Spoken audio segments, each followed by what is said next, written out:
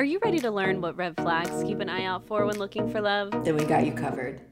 I'm Brianna. And I'm Alex. And this is the podcast where we unpack reality TV and call out the bullshit. So that you show up confidently while dating and in relationships.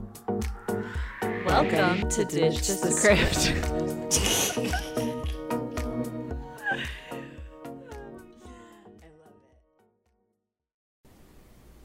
Hello. Hey, girl. What hey, up? girl. Hi, friend. How are you? Hey. Oh, I'm good. I'm in a good mood today Oh, and really? this week. Tell me why. Tell me why. I'm in a good. Well, I'm having a good therapy week. So, like, yeah, as do you a know what practitioner, like, Exactly. you're like, I'm fucking killing it. Yeah, no, literally. I feel. I love said those weeks. Yeah, me too.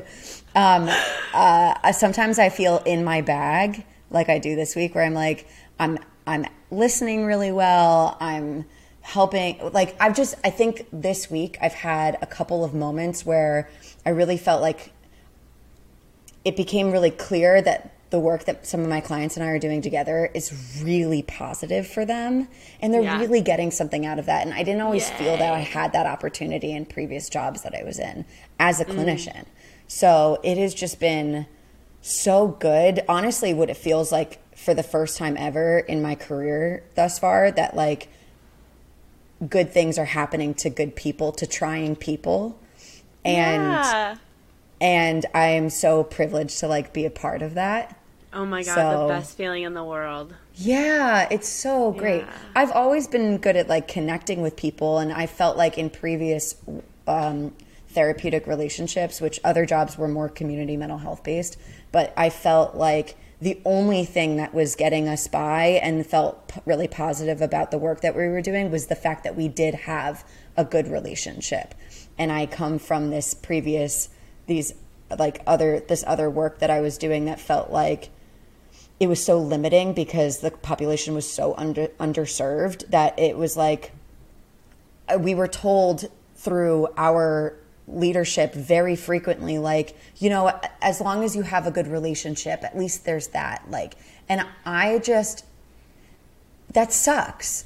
That sucks. Like, of course that's valuable. Like, of course it's valuable for people who are going through really difficult, like chronic life shit, to have Yeah. someone in their corner that they respect and that they know and feel respects them. That is valuable. But to like have a working relationship, like a positive working relationship with your client, and actually see that they are learning and adapting skills that will eventually help them be independent of you too. Yeah. That's fucking beautiful, dude. Yeah, absolutely. I like that. Being like results focused, you know, and getting them a win. And like that for them is for the client is such a powerful experience, because it's like, oh my God, look at me. I can do it. Like whatever they're working on, that first win is such a big like stepping stone, because once they have that first disconfirming experience in whatever is happening,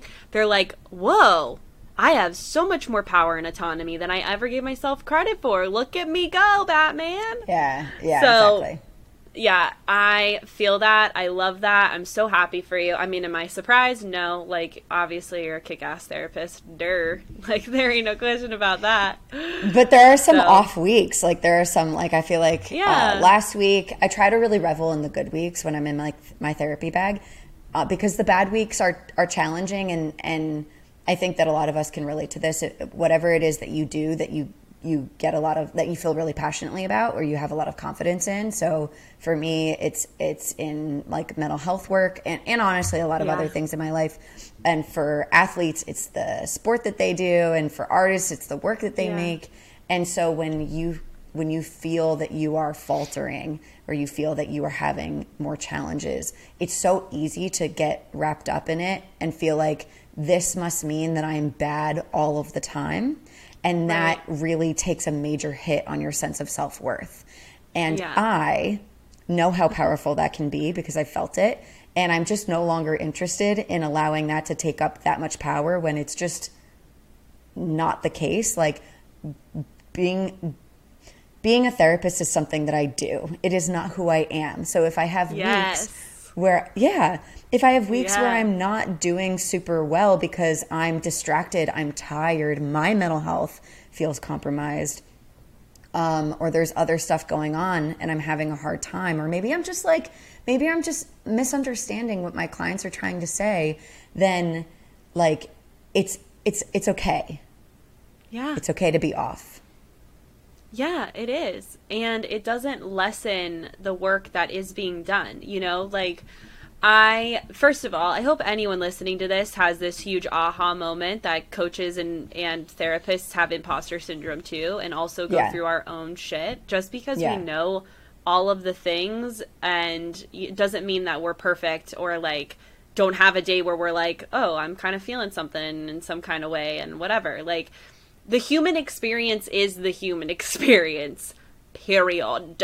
Yep. Like, and so I hope this encourages you guys to know that, one, it's relatable, and two, you know, as Bree said, these identities or labels we put ourselves in or with, I'm a therapist, I'm a coach, I'm a woman, I'm a man, I'm a whatever.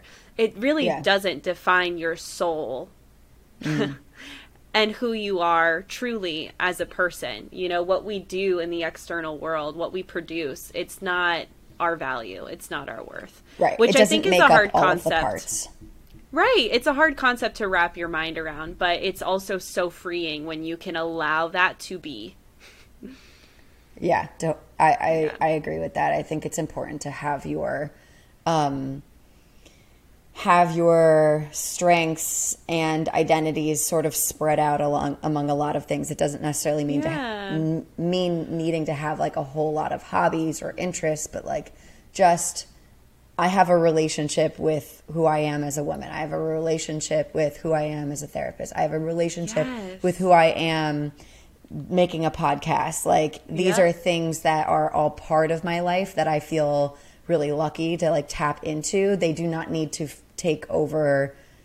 If one wing is busted, it doesn't mean that like the whole ship is down. I'm mixing up my analogies, but basically I like it all. I'm a ship, I'm a plane, I'm a bird.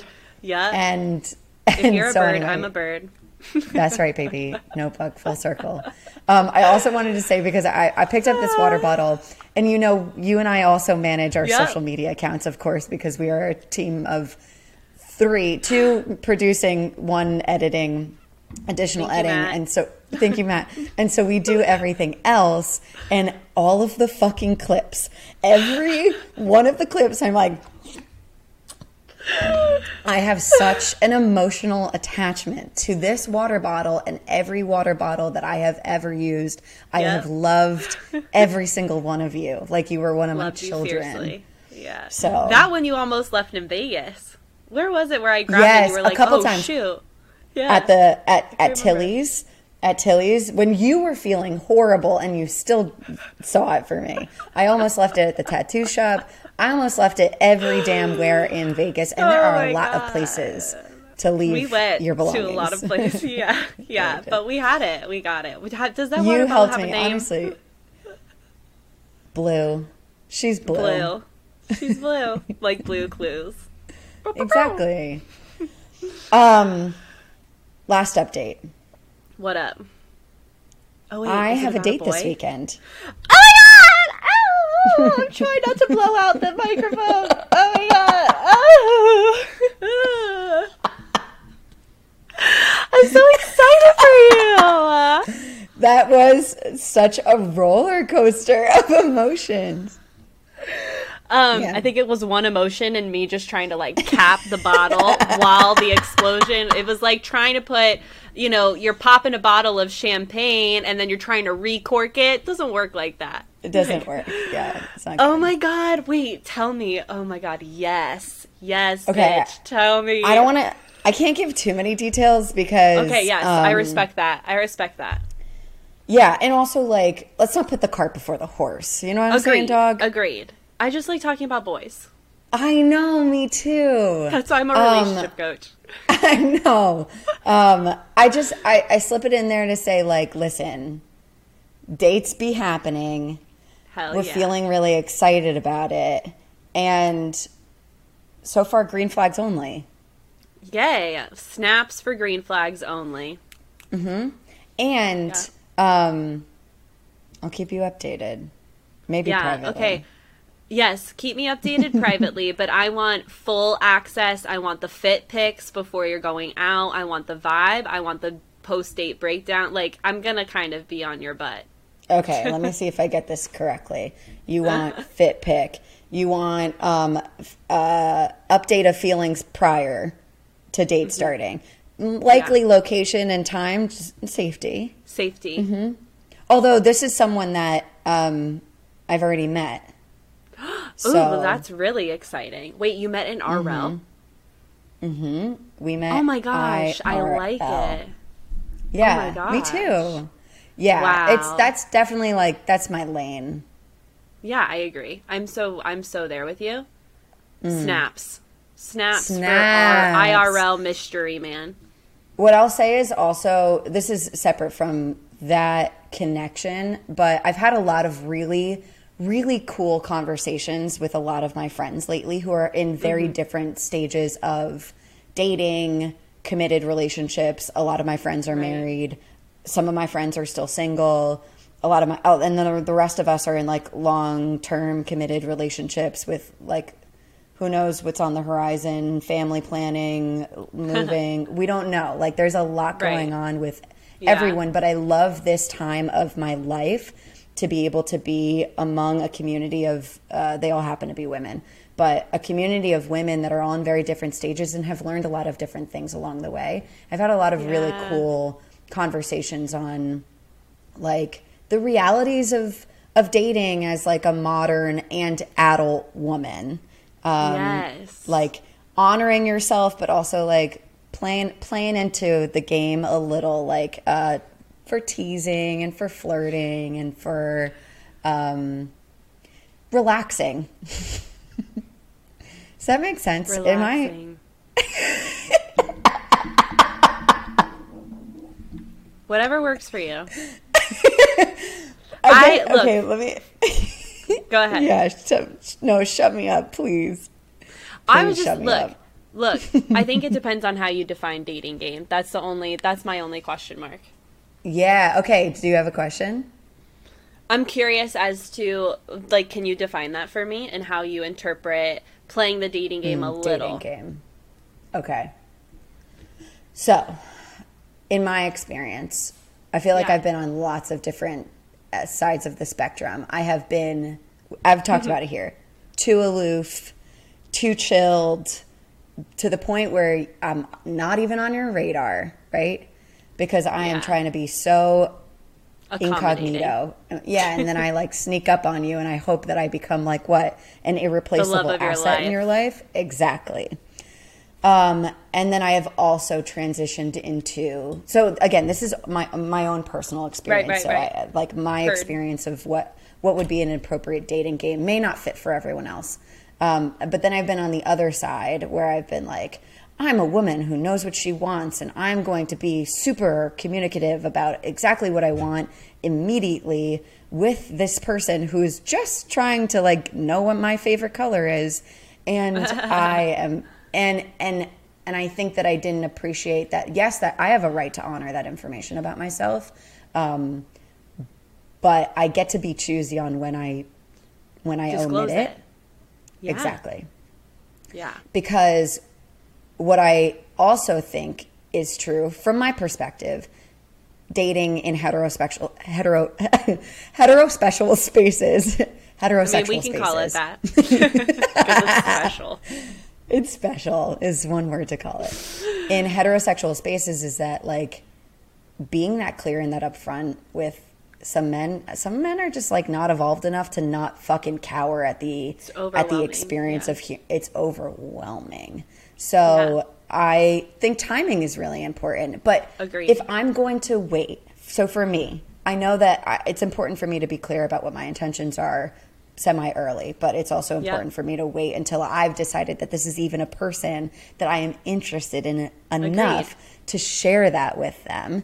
And I get to take that time while I'm deciding if this person is someone that I am actually interested in expressing those needs, wants, and expectations for my own life, my own future, into just relaxing it. This is just someone that I'm spending time with and getting to know, and it's really nothing more than that.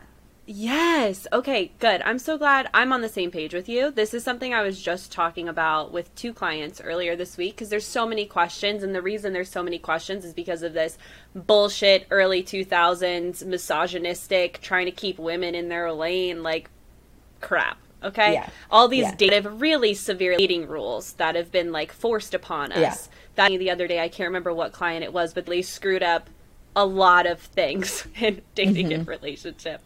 But anyway, you know, someone was asking me, they were like, what's the right timing on having sex? What's the right timing about talking about my past relationship hurts and woes? And like, what's the right time? And it's like, okay, first of all, my first date rule is this. You're just trying to figure out if you're even curious about getting to know them. Period. Yeah. That's all a first date is like, let me meet you. Let me see if you're interesting to talk to. Let me see if I like actually even want to see you again. Because by the way, we don't, a lot of time, and Esther Perel talks about this too.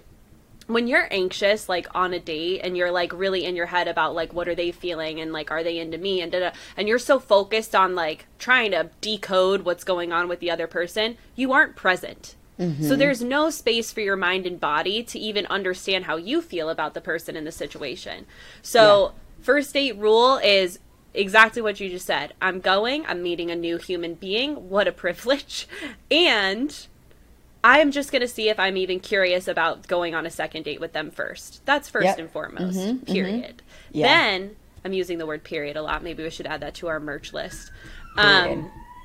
With a T at the end, you know? Period. That really fatty. That one. With a period, full. Actually. Yeah. Done. Design is done. Okay. So, second date, third date, from there, it's what you feel safe and what occurs naturally in the conversation, in my opinion. I also truly feel if you're someone who's been through some fucked up shit, you probably want to keep your cards close to your chest until you've really developed rapport with someone, because the unfortunate truth from what I've understood, especially like analyzing toxic relationships and like narcissistic tendencies, is sometimes when we overshare, that can be used as a tool for manipulation. So for example, one of my clients who just left this toxic ex of hers, but she's also divorced like myself, and he used that against her. He was like, you know, you're divorced, you don't know any better, so you need to listen to me. This is how a relationship should be, and you should be doing this, and you're too secure to be doing that. And it's just like, whoa, bro, you're overstepping. So, you know, I caution my clients with giving too many details too quickly, because, you know, let's be smart at the same time and protect ourselves a wee bit, you know, because there's this whole argument, and this is going to be a good debate for you and I. Okay, we're digressing. Okay. We'll keep it quick. Do you think, and it comes up in MAFS. It comes up in MAFS this episode, so it's also on point, because Jasmina and Michael talk, like we hear her talk about this. I'm a person who believes trust is built, and it's trust equals, the formula in my mind is consistency over time, right? Consistent behaviors and actions over a period of time, to me, is what defines trust. There's also this thing that goes around that says if they haven't given you a reason to not trust them, you should trust them. Where do you stand on that? I'm just curious. I definitely don't believe that shit. Second? I don't believe. Listen, I actually am someone that sort of just walks around and call it ignorance, call it naivety. I am someone who goes through life tending to trust people quite quickly. But what people don't recognize about my own internal experience is that I am surveying behavior before I've decided to trust all of the time. I like to think that I'm pretty good at like picking up on those cues, and I'm prepared to be wrong if I get burned in the process because I did trust too quickly. All right, that's on me. But I personally believe trust is built. When you say trust is built over time, with actions over time, I agree. I wonder if everyone has a different timeline of what time includes in that parentheses. Yes. And I think Yeah. there's different layers to trust because, like, you know, even in my own relationships, like me disclosing certain aspects of my trauma, like there's some things that Right. I didn't share until I was like several years into a relationship because it's like why I needed to feel safe. I needed to know that I wouldn't be judged for, and I was full transparency. This particular thing that I'm alluding to, I was still low-key judging myself for it. It's sexual trauma. And a lot of women struggle with that. Like when Yeah. you've gone through sexual trauma, there's a lot of self-blame that happens where you're like, but I put myself there. And like, you know, and it's, guys, if this is you, if you are listening to this, and I want to say I see you, I hear you, and there is no amount of you anything that you did that allows someone or gives someone permission to take advantage of you sexually ever. So Period. I just want to throw that out there. Yeah, period. So anyway, like my point in saying that is because of my own judgment with this specific trauma I'm alluding to, it took me a while to even be able to open up about that with certain people because Yeah. I needed the time to know that I Right. was in a safe place with them. So Yeah. what this really, listen, I'm going to say that we are the authority to make a hard and fast decision and have it etched Yeah. into the United States laws to say that trust is built over time Yeah. and that your experiences having had trust that is broken from pretty much being an infant on probably Right. is information that is included to assess like how long it takes for you to develop trust with someone.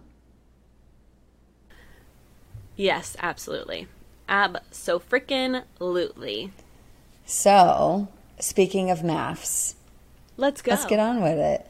Mike and Jasmina. Okay, before we get into any specific couples, quick update on sort of what this episode looks like, because for some reason I love doing that. It's one of my favorite. Oh, Context, I also baby. meant context to look forward to after we do the maths breakdown. We have a listener question. Ooh. Uh-huh. Okay. We have a listener question, so keep listening. Thanks. Mike and Jasmina. I love you. Oh, I You love crack you me too. Mike and Jasmine. I meant to tease that earlier. I was like, that's going to be cool because Alex doesn't know about the listener question. But then I forgot We about got it. So we have one. All right. Mike and Jasmine. Oh, no. This is what I was going to say. We're okay. We will be with you shortly. Hold for laughs. So, in this episode, we have two experts, Dr. Pepper and Calvin. Pastor Cal. Pastor Cal. Thank you on the layup. Okay. So we have Dr. Pepper and Pastor Cal, which sound like made up people, and I swear that they're real. Dr. Pepper gives me, all I think about is Blue's Clues and Pepper. Yeah. You know, like, oh my God. Same. Yeah, that's so funny. Okay. So if we just unlocked a childhood memory for you, you're welcome. you're welcome. You're welcome. Okay, so they each they each have individual meetings. So with all of the couples. So what I'm saying Yeah. is like for like Mike and Jasmina, for instance, the like Dr. Pepper meets with Jasmina and Right. Pastor Cal meets with Michael. Michael. So, and they do that for all of the couples, which is a really good opportunity for each individual to sort of really be honest about what their challenges or strengths are in the relationship up until that point. And keep in mind, they're about 10 to 15 days away from deciding, are we staying dun, married dun. or exactly, or are they going to help us get divorced tax-free? So this know. is, yeah, Let's exactly. go. So this is it. Okay, Mike and Jasmina, for the 1 millionth time that I've said that. So Mike and Jasmine are in a good place, Yep. but they still have some Yeah. stuff to work on, like building intimacy. Like, Yes. and we touched on a little bit of this in our last Yep. episode. I was gonna Yeah. say we're pretty good. We're really good. Like, there's actually a few times where I was using the exact same language last week on our episode, and I was like, you want to talk about imposter syndrome, just calling back to the beginning of the show, this was really affirming for me and my ability as a coach. I was like, oh my goodness, look at That's right. That's right. That's 100% I right. really, I felt the same way. Yeah. Oh, thanks. Okay. So, yeah, I love, I really appreciate Pastor Cal and Dr. Pepper in this episode. I feel that they're doing the best that they can. I really wish the show utilized them more. I feel like in seasons past, I got more expert time with the couples, but maybe I'm just misremembering. Anyway, so I digress. Let's bring it back to Michael and Jasmina. Mike and Jasmina. Okay. So we're going to have to name the episode something like that. Michael and Jasmina introed for the 100 millionth time. 100th millionth time. Yeah. Okay. So, yeah, so Mike expresses, how he was initially doing things. He was kind of just like discussing with Pastor Cal, like his timeline on feelings. And he's like, initially I was doing things because this is what a husband, quote unquote, should do. But now I'm starting to catch myself like I'm doing things just because I like her. And so Calvin starts to explain, doing the work works because the feelings come.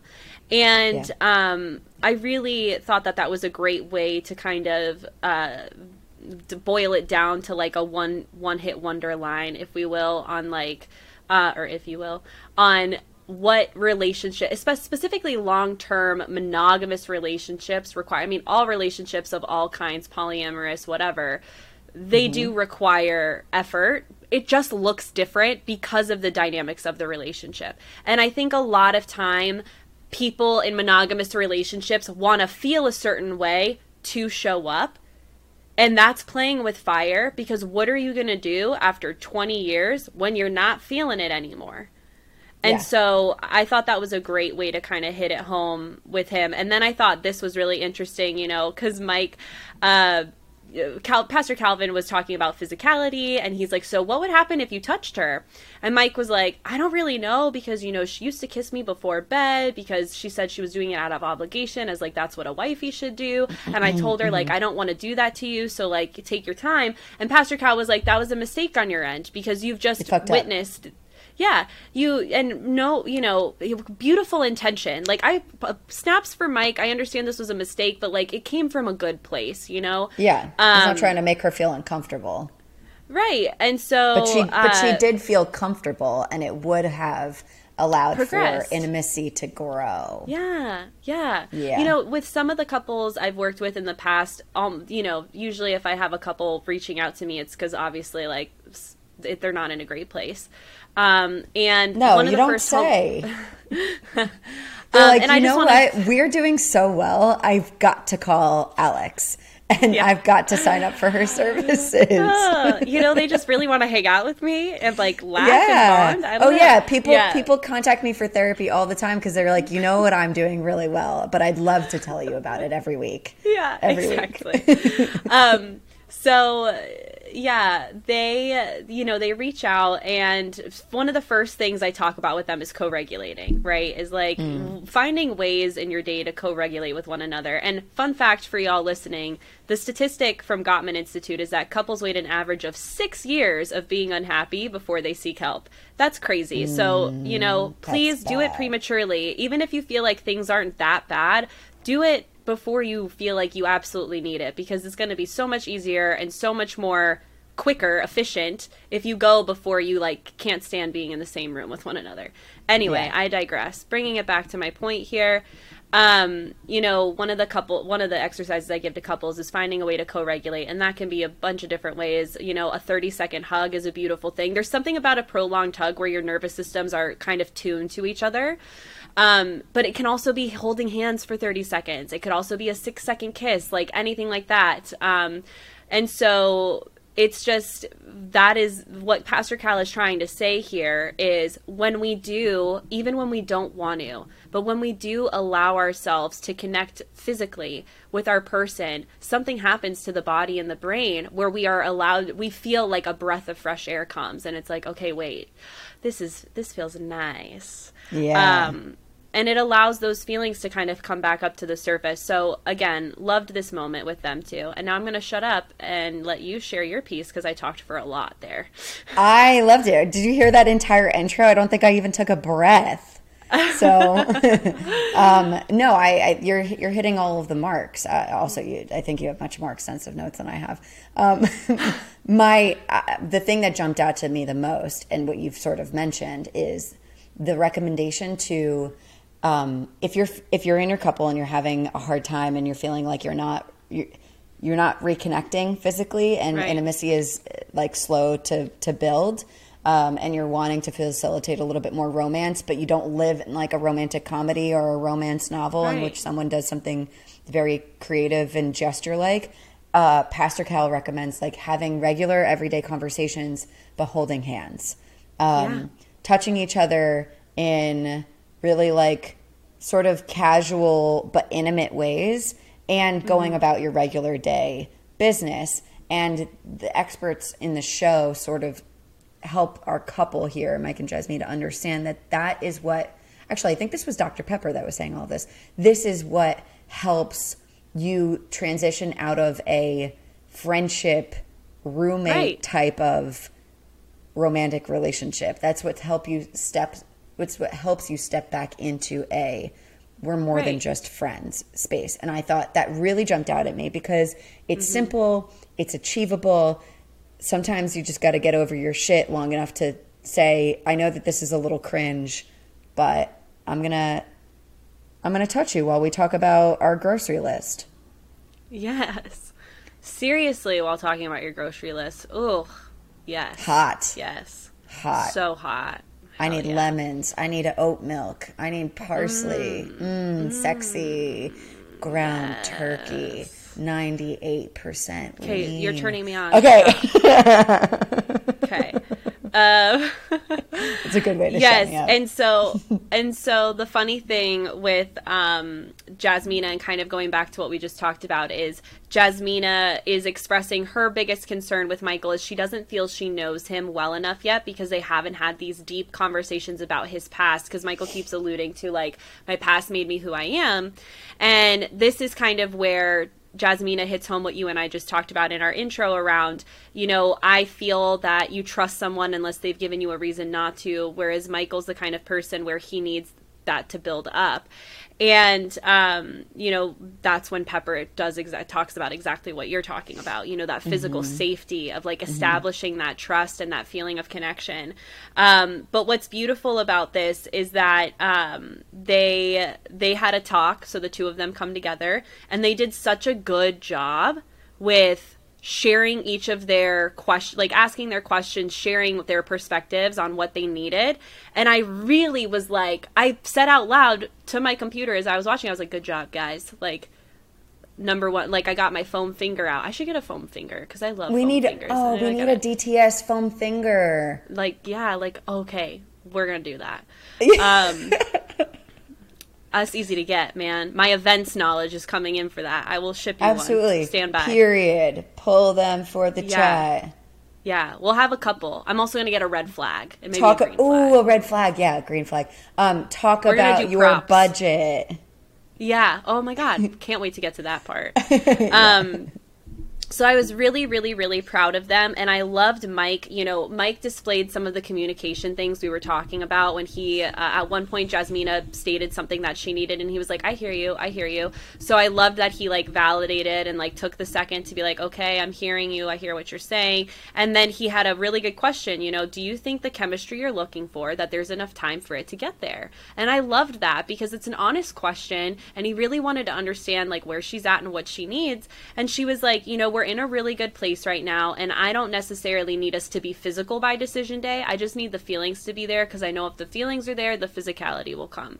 Right. And so I'm really proud of them. Me Snaps too. for Jasmina and Michael. Me too. I think that they're in a really good place, and I feel safe enough to say that if they weren't going through this experience together on this show and they were just dating IRL, they would have been broken up by now. They would have stopped seeing each other. Yeah, I hear that, and I feel that if they didn't have the support of the experts, they probably would have blown up too.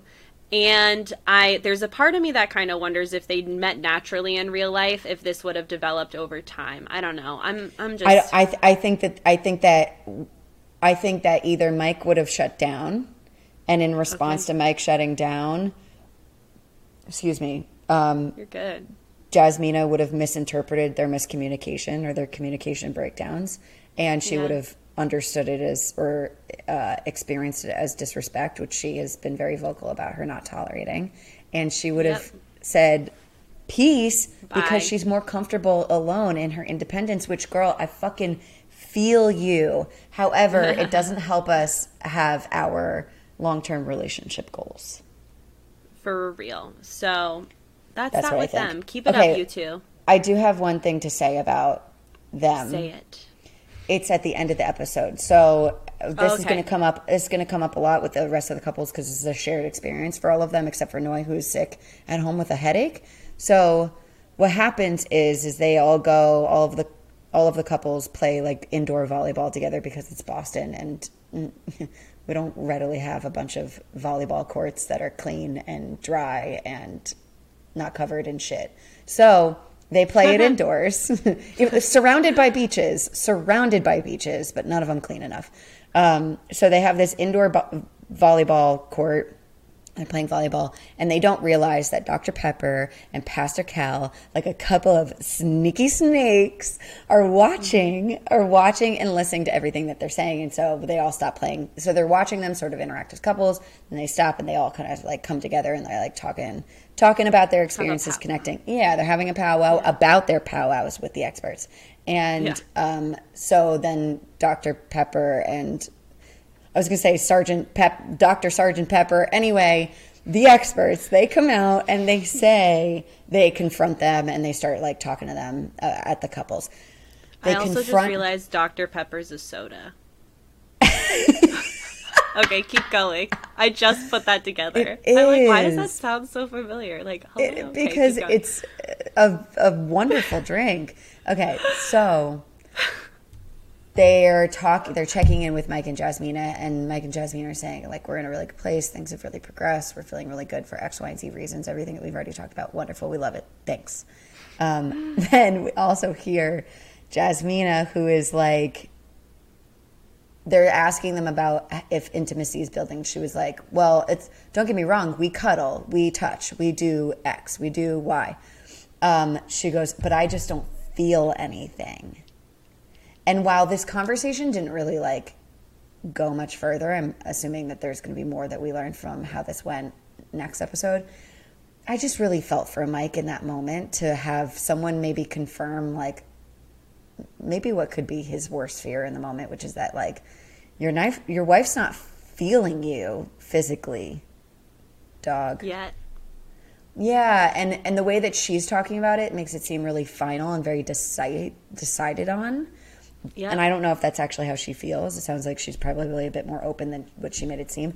I just wanted to bring attention to the way that message was delivered and him being right there. Yeah.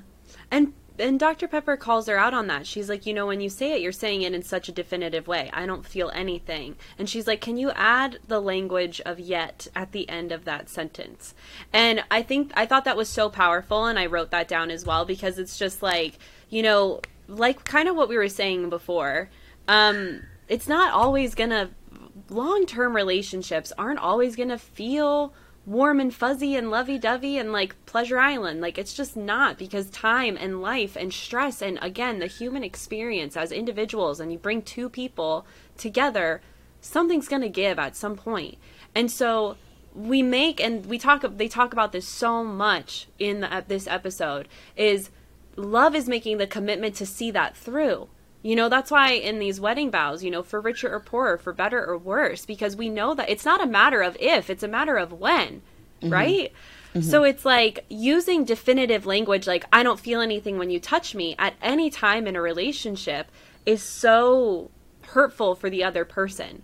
And so when we can start to, and this is something that I really want to applaud Dr. Pepper for, one, for noticing in the moment and expressing that and kind of teaching Jasmina, but two, for me, because like I loved hearing that tool, and that's going to be something I'm mindful of as well in my own self, but also with my clients, is like, let's add that word. Because that's a form of reassurance. It's subtle, but it's there. You know, I don't feel anything in this moment, but I know, you know, let's try and get there. Or I don't feel anything yet, but I want to keep trying. Finally, there are two moments that I am so goddamn fucking grateful for in this experience, in this episode with Stephen Noy, which is that the experts finally told them, you need to have a fucking conversation. I'm paraphrasing because I'm passionate. We don't need to say it anymore. We've been saying it for weeks, dude. Weeks. The first time it came up.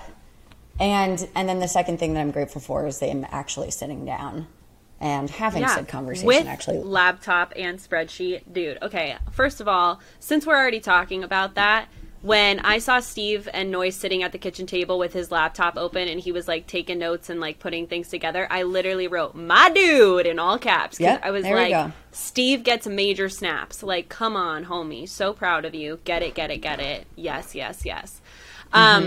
So the biggest things that I think are coming up is like Noy's defensive about this social media usage she has. And I feel like she's unwilling to see Steve's perspective and meet him with what he needs.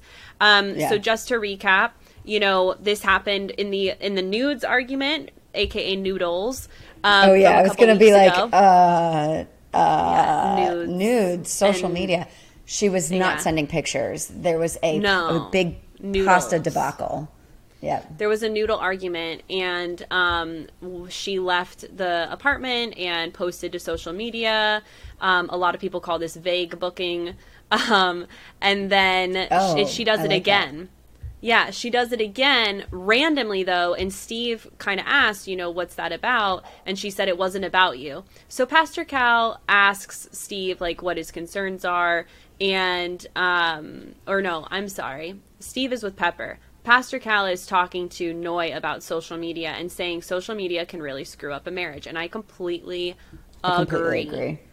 And let's just be, because people ask me what's the difference between privacy and secrecy in relationships all the time. If you don't want your partner knowing that you liked the photo, commented on the photo, sent the DM, you're in the wrong. Period. It's not that hard. Private conversation, you wouldn't, sure, you might not want them to read it, but you're not hurting them, right? They're not going to be upset about it. Secrecy, you know you're doing something that you want to hide from your partner, okay? So let's just be clear there. Social media, do not allow social media to ruin your love life. It's so not worth it. Get a journal. For real. Or if you're too, and I say this to clients all the time, if you're too emotional to journal, just voice memo your feelings and thoughts and just be like, la, la, la, emotionally word vomit into your phone. But you know what? Like, Noy's not saying this, but listen, as a group, can we all just get fucking honest with ourselves and say that we are seeking validation when we do these outpours of I just have to speak my truth on the internet on an Instagram story that's going to disappear in 24 hours. Like, come on, dog. Yeah, I'm with Steve because, like, you know, she keeps claiming it wasn't about him. And by the way, this post that she posted that we keep just talking about in this episode it said something to the effect of, when you start wondering if you deserve better, you do. Exactly. And so from Steve's perspective, I'm kind of with him. Like, I don't know how that can't be about him, especially since she's not like, well, my friend's in a shitty relationship and I was posting that as like subliminal messaging for her. Like, she never explained what it was if it's not about him, you know? And then she did say, and I do feel that way sometimes in our relationship. So it's so it's like, what is it? What's the truth here? You know, like, and if you're going to own what you're doing, especially since you're doing it publicly, like, and to be fair, Steve's not even calling her a liar, which if it were me, I probably would, because I would have been like, you're trying to fucking gaslight me and I'm not cool with that. But she's not doing that. I'm sorry, he's not doing that. He's saying, okay, so if it's not about me, you have to understand that people are going to see that and assume that it is about me, and I'm not comfortable with that still. And while that could sound petty and a little bit focused on what other people think of him, I think that he has every right to feel I agree that way. I agree. It implies that she's dissatisfied with her part, especially since it is so vague. You know, it's not like my girlfriend's going through it and let me just tell all the ladies out here we deserve blah blah blah. That would have been different, and I'm sure he wouldn't have taken it personally. But when you leave it again vague, and it's again, I don't believe her. I don't believe Noi when she says it wasn't about what she was feeling. I think this was her way of trying to get his attention and this subliminal messaging stuff, and she just needs to have that conversation with him, you know? Hey, I'm noticing myself having these feelings of, you know, feeling like I deserve better, and I know that we're married, and I know that you want to meet me there because we've talked about how you want to meet me there. Like, can we sit down and really figure out, like, and Steve does that, you know, like on the couch. He says, what do you deserve? Like, what do you feel you deserve? What am I not doing? He asked that in such a calm, chill manner. Like, dude, I low-key, like, Steve's cool. Steve's a good catch. Like, he's a good dude. Agreed. You know, and so that was what basically Steve was talking about with Pepper. And then Noi was talking to Pastor Cal about her concerns about the financial stability and the job. And, you know, her question was like, can you hold down a job? And I'm so frustrated that she doesn't trust him when she knows he has enough money to travel, which it's like clearly he has held down a job. And his friends, when they came over for housewarming, said he has a great network, which you don't get from not holding down a job or having a good working relationship. But I'm going to interrupt you to say, I understand your frustration with her not trusting him. I agree with you. In that it's not taking consideration who your partner actually is. But we have to remember that the reason why she's doing that is not specific to Steve. It's because of her background. It's because she grew up in poverty and she doesn't trust that anyone has stability unless there's a 9-to-5 job, which when you understand that, you can appreciate that that's where she comes from. But yes, because she's so afraid of the outcome of the conversation, she's afraid to have that conversation with him to be able to sort of take a leap of faith and trust Steve's plans. Yeah, and I talk about this all the time, but this is a great example of it. Our trauma becomes the lens in which we view and perceive every interaction if left unresolved. And so that's what I mean, because I hear you, right? Like, yes, I'm frustrated with Moi, but my point in bringing this part of it up is she doesn't see his rapport that he's built, the network he's built. She doesn't see the reality in which he was able to travel because of how financially established he is. And that's her own... Yeah, go ahead. No, you're saying step outside of your trauma lens. Right. And see this person, that this person is not part of your family.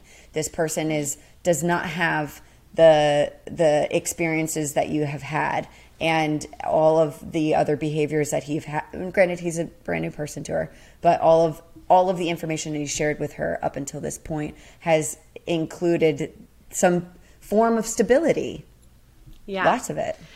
Gotcha. Yes. So, you know, Pastor Cal, I loved his phrasing of it. You know, he said, ask him, how are you going to make sure that I'm financially secure? We're financially secure. And so she asked, and I was really, when she was sitting down with Steve, and Steve answers, you know, we can explore opportunities. Obviously, a full-time job is one, and I have done entrepreneurial endeavors before. So are you open to that? And like, what does that look like to you? And she eventually did state it's less about the job and it's more about the income. She's like, I need to see income. And so that's what we've been trying to get at, you and I, this entire time. Like, is it the job, meaning you want him out of the house, you want him having a life like in that way outside of your relationship, or is it you just want to see funds coming in and have a financially contributing partner, you know? Yes. So I was really proud of them sitting down and having this conversation around all of that. And my only thing where I was like, ooh, okay, we're tiptoeing on negative ground was when, you know, Steve says he's laying out kind of the options for the whether it's a job or entrepreneurial or da-da-da. And then he asks her, if we do that, will you feel secure? Like, will you have the security you need? And she kind of gives him this, like, I don't know if I want to call it an eye roll, but she, like, looks up and she's like, it's going to have to take some time. And it made me, I put yikes in my note when I saw that. That's what I have. Because I'm going to take full ownership here. Noi might have a habit of lifting her eyeballs up to think or recall. And I interpret it as her shutting down or like kind of pushing away. Yeah. Right. So I'm going to take, and that might be my trauma lens. Okay. Full transparency. But when I saw that, it made me feel a little like, ooh, what was that about? You know? Yeah. So I can't tell if she genuinely meant like, okay, yeah, then it's just going to take some time for that, like, for that security to like be felt by me physically. Or if she meant like, if it was her cop out, because that's what it felt like to me. It was like, it was a cop out. Like, yeah, okay, it'll take some time. Yeah, I agree. But I'll be honest, like, I appreciate where she's coming from, and I appreciate that these conversations around money make her nervous, but I don't feel that she is always open in moments like this. Yeah. She seems really, like, closed off, and in a way that really surprises me, because through the beginning of this experience, I feel like all I ever commented on Noi was how open she was to this, like opening herself up to Steve and being really vulnerable, and her trust that she was going to fall in love with him. And then once the issue with money and financial security became a big deal and then continued to be ignored, I watched her lock up more and more and more. Very much. Where she's like, I don't want to move in together after the show wraps, things like that. Yeah. If there is something that I would like remix in how they got to this point where they're finally fucking talking about the goddamn Forsaken budget, I know, is, if we recall from previous episodes, Steve was putting off having this conversation because, as he says, he wanted to know what Noi's plans were. What does she want for her life? And then he can decide what type of income he needs to access to be able to give that. And that shouldn't have been Noi's responsibility. I really want to name that. Right. Like, if Noi is unfamiliar with how you, Steve, maintain your life with some financial stability and freedom, then, and you are the expert in being a, what's the word called when you are a freelancer? Yeah. When you are a freelancer, you're the expert on it, and you're the expert on how to move your funds around. You needed to be like, okay, I hear that you are unsure about what's going on. There's a part of me that's getting a little defensive, but you know what? I'm going to check that. Let me pull out my computer, my handy dandy fucking Blue's Clues computer, and let me show you what I'm talking about. And that could have been it, bro. That could have been it. And it would have been settled, and they would have been able to continue their bond. But instead, Noi became hyper-focused on what she wasn't feeling safe with, which literally affected how she showed up in their everyday lives. And so, you know, it put a lot of strain there when it really didn't need to do that. I have faith that they'll be able to bounce back. I think they have enough. I think that in time, they'll be able to be okay. As far as like we know that they're sexually intimate. We know that like on their 1 month anniversary, they were expressing like how they felt about each other. So I feel like we do have a decent amount of good built up with this couple. But yeah, it didn't need to go on for this long. And yeah, it's just, I'm so thankful. I'm so thankful he whipped out the laptop. I agree with you, because look at what good this conversation did. While Noi may still need to manage her own emotional response in the experience of talking about money, which is clearly very sensitive for her and for good reason. They were able to transition into talking about their family goals, kids. Yeah. So again, whereas a week's episode ago, she was saying, I don't want to move in with you. having the difficult conversation that was really like the point of contention for the two of them allowed them to actually reconnect and really get right back on track and build off of the positives as you're mentioning. Yep. Yeah. So keep it up. Deal with your shit. Deal with your shit. 100%. We should make a jingle. It's done. Soundbite done. Matt, we're gonna have clip it out. merch. We're gonna have an album. We're gonna have with backup dancers. Finger foams. Foam fingers. And, yep. And foam fingers and flags. It's all coming. Pew, pew, pew. Okay. Ding. Wow, I'm having so much fun. Me too. This is a great episode. Thanks for listening. Yeah. We're only halfway there. We still, if you forgot about my teaser, we have a listener question. And 2 more couples. We got a rapid fire list. We really got to go. Yeah, we got to get through it. And a barking dog. Okay. So Hi, barking dog. He's just playing. All right. Number 3, Mark and Lindsay. Mark and Linz. So they start off this episode with Lindsay, kind of her inner child, man. She is coming out. And I put my hand on my heart and, like, I take a deep breath because if I'm being honest, I so feel for Lindsay here because, like, I can just, it's like being a fly on the wall watching these two interact. It's like, oh my God. It's so plain as day what's happening. Which is why, like we just saying, fix your shit, so important. So we start off with Lindsay hearing how much she's begged Mark for consistency, and we hear Mark really freaking out about, you know, the way she communicates with him. Both completely valid points. We see this. We know this. The issue is that they're not ever discussing a resolution and sticking to that resolution, right? They're just pointing the finger at, like, this is what you're doing wrong to me, not the other half of that. So in come the experts. So Mark is sharing this fear that they're going to go to the experts and nothing's going to change. And so Calvin, I felt like I could relate to Calvin in this moment so hard because he was just like calling it out, like boom, boom, boom. And so he wants to talk to Mark about how he reacts and responds. And he acknowledges, like, Lindsay needs to do her part, which is mind her delivery. And I think he did that to validate Mark because we all know that that's going to be Mark's concern, right? But Mark can't control how Lindsay delivers it. We're here to talk about Mark and what Mark can do for the relationship. And so, you know, Cal brings up, like, you teach people how to treat you, and if you don't, they're going to treat you however they feel like it in that moment. So true. And then Calvin hits home on, you know, does Lindsay remind you of the way your mom talks to you? Are you scared of being your father in this environment? And Mark... Totally. The light bulb went off. The light bulb went off. He connected those dots. Yeah. And this is what I do a lot with clients is, like, you know, when we take that awareness is so profound because it's like when you can bring that to the forefront of your mind and say, oh, shoot, this is why this is so painful for me.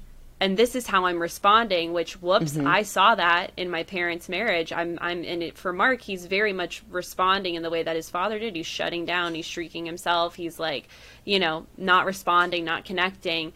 And, you know, it made Mark really emotional because he doesn't want that for his life. And yet, despite the logical desire to want a different outcome in his relationship because of the conditioning, it's very much this pattern. I thought that was really interesting. And I think it was really interesting to see Mark step into that insight for the very first time. Yeah. What we're hearing and understanding is that Mark, when he experiences Lindsay getting angry, he shuts down because Lindsay getting angry reminds him of his mother in her anger. And there must have been a great deal of his dad shutting down in response to that. And maybe Mark as well, with whatever he was exposed to while he shared that household with them. Yeah. What we also learn from Lindsay's time connecting with Dr. Pepper is that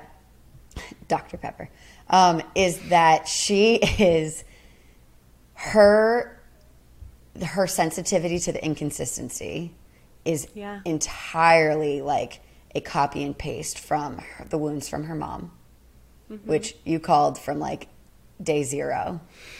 And she really, really, really finds a quick route to anger through sadness. She skips over sadness. She passes sadness like it's the Pasco on a Monopoly board. And she goes right to anger because that's where she feels more comfortable. And Lindsay's got a sharp tongue. So she finds a lot of power there. Power that she is trying to harness because feeling uncared for, feeling neglected, like she has in the relationship with her mother, like she does in her relationship with Mark, makes her feel sad. Yep. And makes her feel out of control. And so, like, rushing right to anger gives her control, gives her power. Yeah.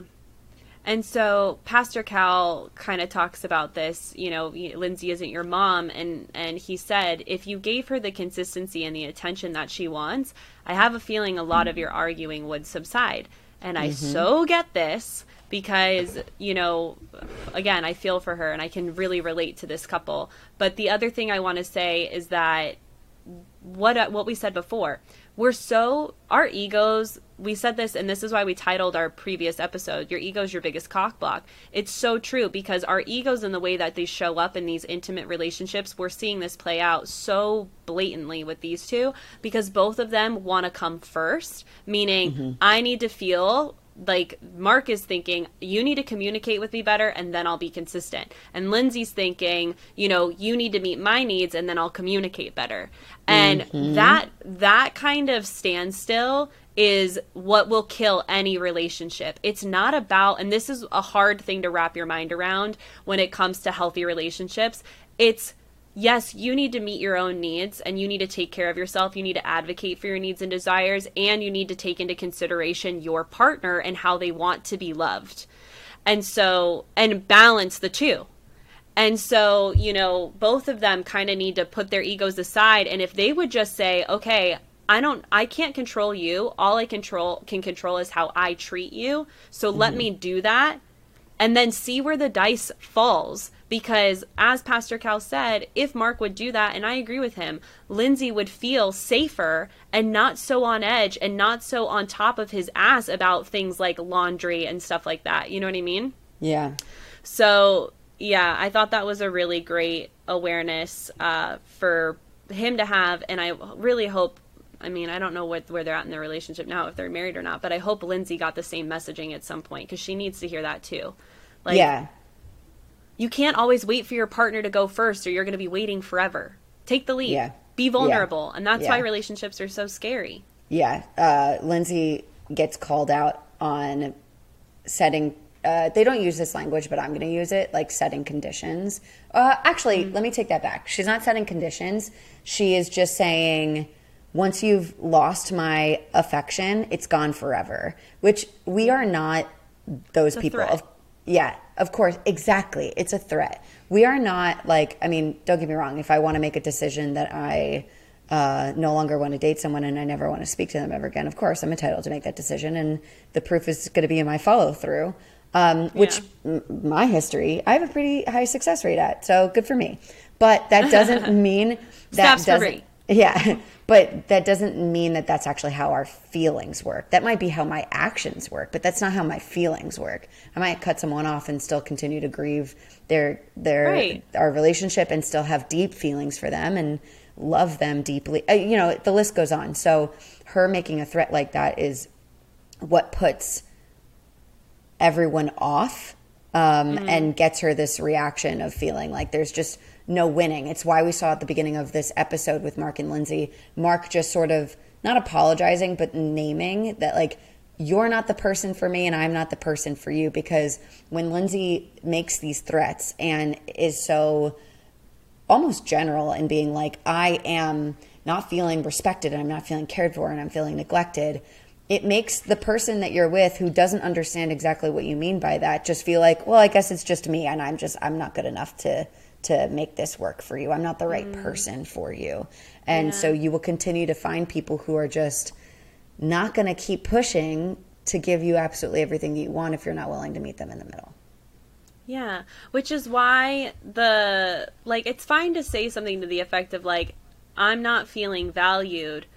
And I really, that's why emphasis on, and you need to follow that up with what they can do to make you feel valued. Yeah, and exactly. that's she keeps saying consistency. It's funny, Monday I had a master class, and in the VIP session, a gal was talking to me about consistency. She's like, I tell every guy I need consistency, and then they leave. And I'm like, are you being specific about consistency? Because what that means to you, it might not, I'm not going to define consistency the same way. So give them more to work with, because consistency, Right. that can sound so overwhelming to someone. It can sound like I need you day in and day out on my phone, coming over, and I think with the dating world and what we see today, I think consistency does equate to that in a lot of people's minds. But no, it could be one phone call a day. It could be 2 dates a week. Like, it's going to be different for everyone, but give them something to work with is the moral of the story here. It's too subjective. Right. Because we all care about different things that Yeah. we're looking for in our relationship. Yeah. Yeah, I'm hoping that Lindsay gets there too. I wanted to sort of check in with you about, like, how about when they came home after their individual meetings with the therapist and they consoled each other? That was one of those moments with Mark and Lindsay where I was like, oh, y'all really actually feel very safe with each other. When you're on the same page, you feel very safe. Yeah, and this is what is so, again, relationships are layers, like just like individuals. And I talk about Shrek all the time, ogres are onions. So I say the same about humans. We have layers, and relationships also have layers in their own identity. Mm-hmm. And so, on the surface, their layers are their trauma responses, and how they react to one another. But deep at the core, there has been some rapport and some intimacy built between these two. Yeah. And we see them snap back to that when almost all else has failed. It's like they're able to come back to this place that's really wholesome and like tender. And I made a note, Lindsay can see he's emotional when he's expressing, connecting these dots to his childhood and how it's affecting their relationship. And she immediately she leans forward, she keeps her mouth shut, which is like a big feat for her. And she holds his hand, Right. Yeah. And so, Mark did a really good job of asking, like, I want to understand why you reach for the hurt, when you get upset. And she explains that, when someone raises her voice at her, her defense system comes up. And so she just matches that energy instead of staying grounded. And so there was a Right. lot of clarity that came up, and there was a lot of, again, tenderness in this moment with them too, which they both needed. And this is something that is so valuable in a relationship. And I think a lot of people don't realize how important to have that is. Like, that's what you need. Like, for example, I don't see Katina and Olajuwon having that, and we're about to jump into them. There's not the same matched in tenderness and wholesome that, Mm-hmm. these moments that these two, that Mark and Lindsay share. Yeah. Haven't seen it yet with those two. Yeah, agreed. All right, So, shall we? speaking of, Speaking of, we haven't given a single ding. ding. Ding. Yeah. So, Katina and Elle. it starts off with them grocery shopping, and Olajuwon, he makes a comment about how he feels he needs to guide Katina in the grocery store because they eat different. It feels so belittling and controlling, and he doesn't. And so we move forward. I'm going to set it up this way. We move forward to, Katina meeting up with Pastor Cal, and Olajuwon gets Dr. Pepper. And Olajuwon shares with Dr. Pepper, I feel like we're doing well. And Dr. Pepper calls him out on his behavior with Katina so far, saying, you talk down to her. And Olajuwon flipped on her. Very defensive. Yeah, and he says, I don't belittle her, I don't talk down to her. And then Pepper asks more of an exploratory question, because clearly, like, that wall went up immediately. So she's trying to be clever and says, well, have you examined your tone? Which I find was a great version to ask, because even Olajuwon, we've seen him on camera saying, I need to work on my tone. And then his response to Dr. Pepper asking that was, you're trying to make me look like a bad guy. and got defensive. No one called you a bad guy, dude. Yeah, and then says, if Katina feels that way, then she can tell me no on decision day, which is like, Katina's not the one saying this. A professional who analyzes human behavior is saying, you're being contemptuous. You're being super condescending to your wifey. And she only scratched the surface on some of the things. She was easy on him. She was playing nice. She was playing nice. And he got very defensive. And I want to also consider that I don't know what some of these couples, their perspectives on therapy or marriage counseling has been up until they get to an experience like this, because everyone comes from a different place of looking at therapists like, y'all are just nosy, y'all are just expensive listeners, and you don't know shit about shit. And if you come from a cultural background, whatever it may be, that like you really keep your marriage, your relationship private and behind closed doors, and it's not anyone else's business. Talking with a therapist may feel very intrusive. And I wonder how relevant that may have been for Olajuwon, just in the way that he responded, where he was just like, that can be between me and my wife. You really don't. I had to tell Dr. Pepper like what was up. I had to catch her up because she clearly was misunderstanding. Yeah, and so what Bree is saying, because Olajuwon says that on the volleyball date where, unbeknownst to them, Dr. Pepper and Pastor Cal are quite literally watching and listening from a separate room. So she's listening to Olajuwon discredit her in front of the group. And, Pastor Cal comes out, and a part of me is like, why did they send Dr. Pepper to Olajuwon? I feel like he would have responded better to Pastor Cal, because he does in this instance where Pastor Cal, and I quote, says, wait for it, I hope you're hearing me, boy. Like, he literally is like, he respects him more. Yeah. And he's talking about Katina, again, such an amazing quality that Katina has is she has a resolution-oriented mindset. So when conflict arises, she's like, how can we reach for peace? How can we solve this problem? And that's something that is, again, invaluable in a partner. Because if you have someone, who very kind of similar to what we were alluding to with Mark and Lindsay, where they're more focused on like, trying to prove the other person and point out what the other person's doing. Where Katina's always like, okay, I hear you, I need to do this, I need to do that, and like, whatever. The only time Katina's ever been defensive was the app thing, and rightfully so. I so get that. But Olajuwon's not valuing, he says he is, but I don't think he truly is valuing the wife that he has. Because he's so, it seems to me he's unwilling to truly hear the feedback and take action to better himself with Katina. Mm-hmm.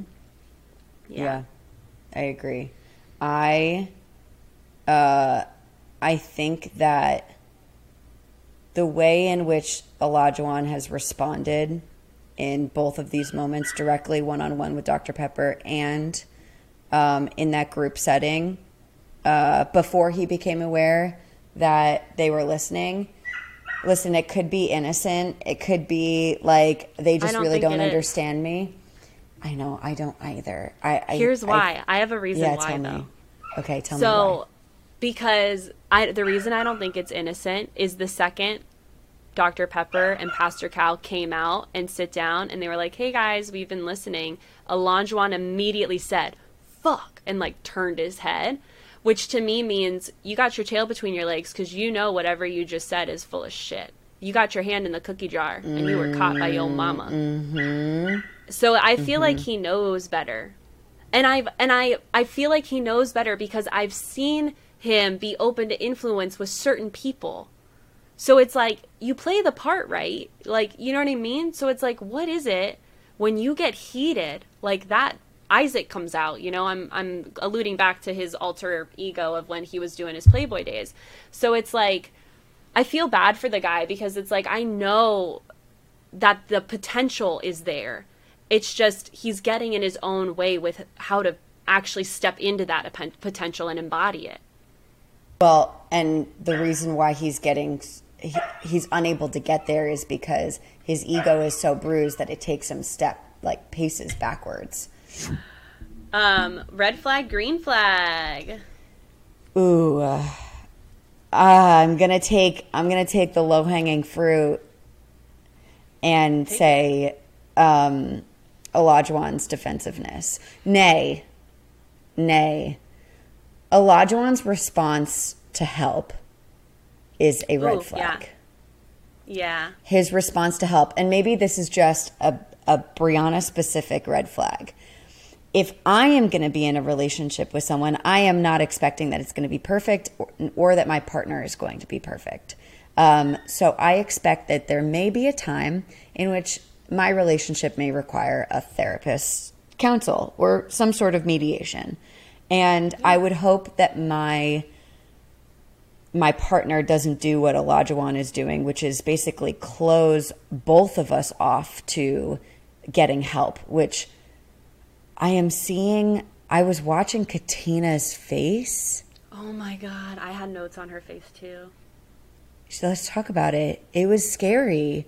It was feeling like I'm building a fence around me and my wife. Don't come closer because I don't want anyone to recognize that this is actually as unhealthy as it is.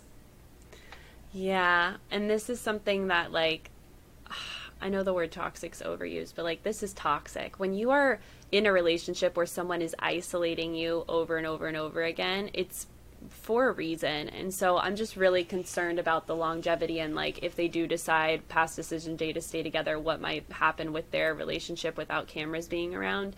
That makes me really fearful for Katina, if I'm being honest. She, you know, the reason and the specific shot I'm alluding to is Dr. Pepper, she comes out, Olajuwon obviously reacts the way he does, and Dr. Pepper immediately clarified and was like, look, if you guys are happy, that's the win here, period. And to kind of close the gap and just have him simmer down.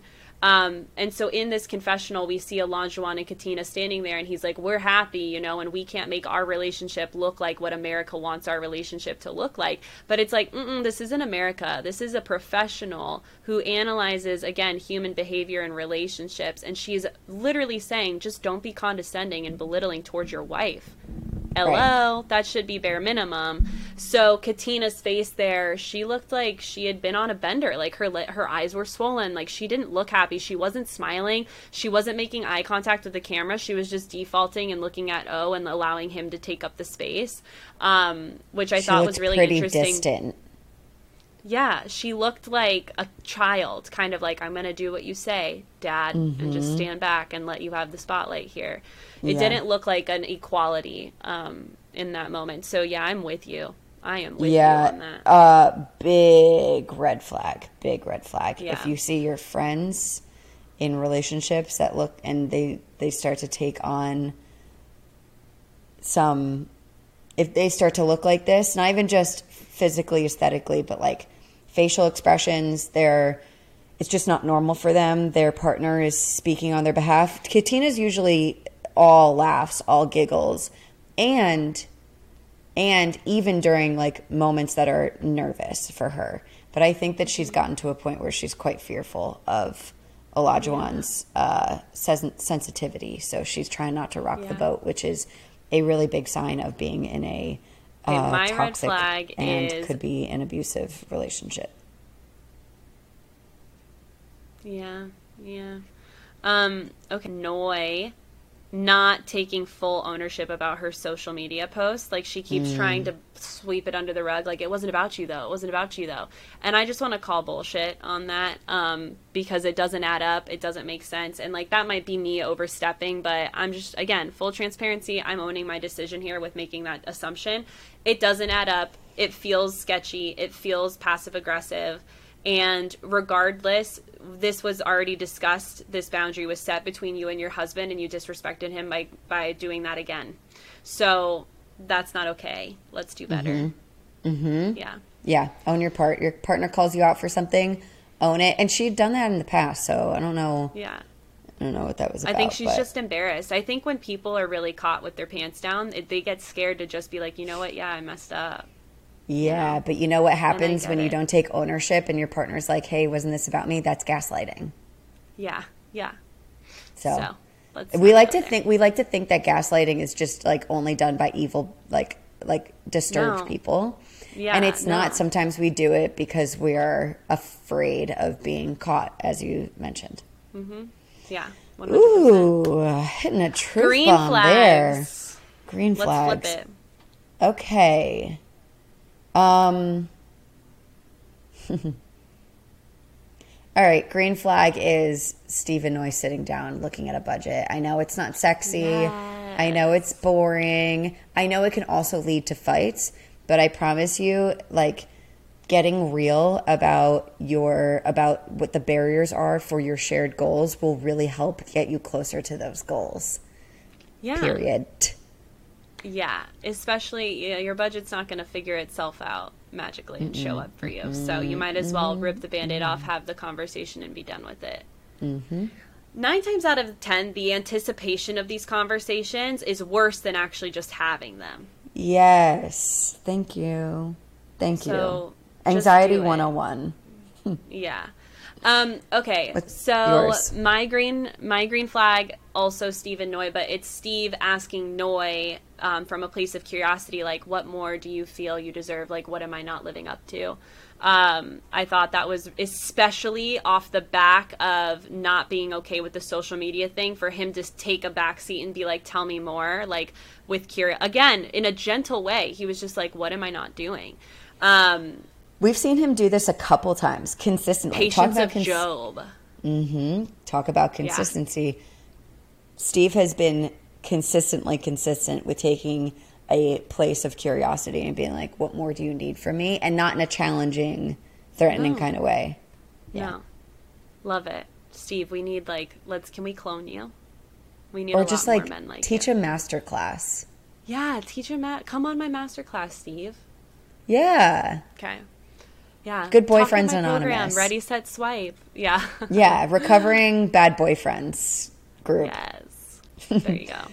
Okay. Listener Q. Listener Take it away. Q. Okay. All right. Let go. Hang on. Okay. So this question comes from a 32-year-old Person. female. Yeah, Okay. female. In a heterosexual relationship with a male. Don't know their age. Okay. They've been dating for 6 months. Exclusively. Okay.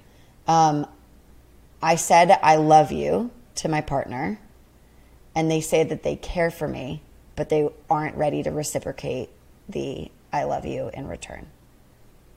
Should I consider this in deciding how much more effort I should be putting into this relationship? Yeah. 6 months. 6 months. I feel, this is a tough one to answer just because things are so different for all couples.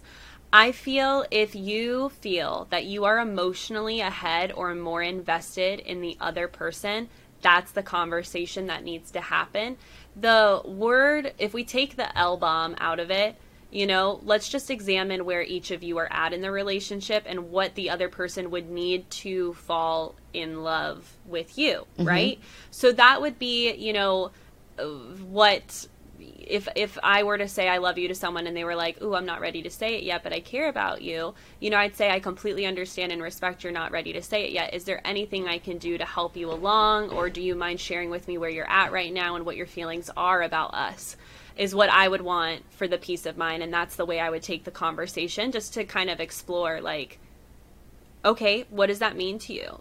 Do you feel like you are capable of falling in love with me? Because, especially me, like, I'm at the place in my life where I want a long-term relationship that's leading to marriage, and that requires my other person to love me the same amount that I love them, So do you think you'll get there, or where are you at? That's my 2 cents on how I would handle it. Yeah, approaching with curiosity. I have a similar suggestion, sort of like what we were talking about earlier regarding building trust, and how that is really a different experience or may have different requirements for everyone because of their own unique relationship to trust based on what they've been through and how they define it and what works for them. I think that the same can go for loving someone and expressing love for someone. And maybe it's not even the having loving feelings for, maybe it's the communication of, listen, saying I love you to someone is a giant leap of faith, and it is a very vulnerable thing. It can be, not everyone is as willing to like throw out an I love you as soon as they feel it. And I'm not necessarily suggesting that our listener who posed this question is just so able to do that. What I'm saying is that it depends on what our experience of love has been like up until this point. That may inform how quick your partner may be in like sharing that with you, because it comes with a lot of other things that may come next, and that could be really scary. So what I would suggest is, because I don't want to assume that is definitely the case either, and neither do you want to like check back in like a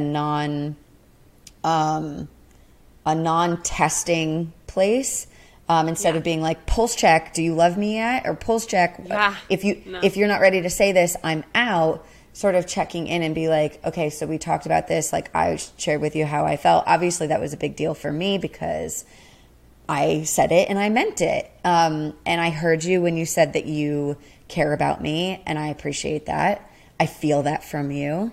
And I also heard you when you said that you're not ready to express, and I just wanted to know a little bit more about that. Maybe not specific to me, but what your experience has been like in the past, and is there a barrier here? Like, basically what I'm saying is, see if there's a conversation that helps you see about being on the same page with one another. Maybe you're not both ready to say I love you at the same time, but are you in the same place of commitment in your relationship? Yeah, exactly. You have the same intention. You have the same end goal.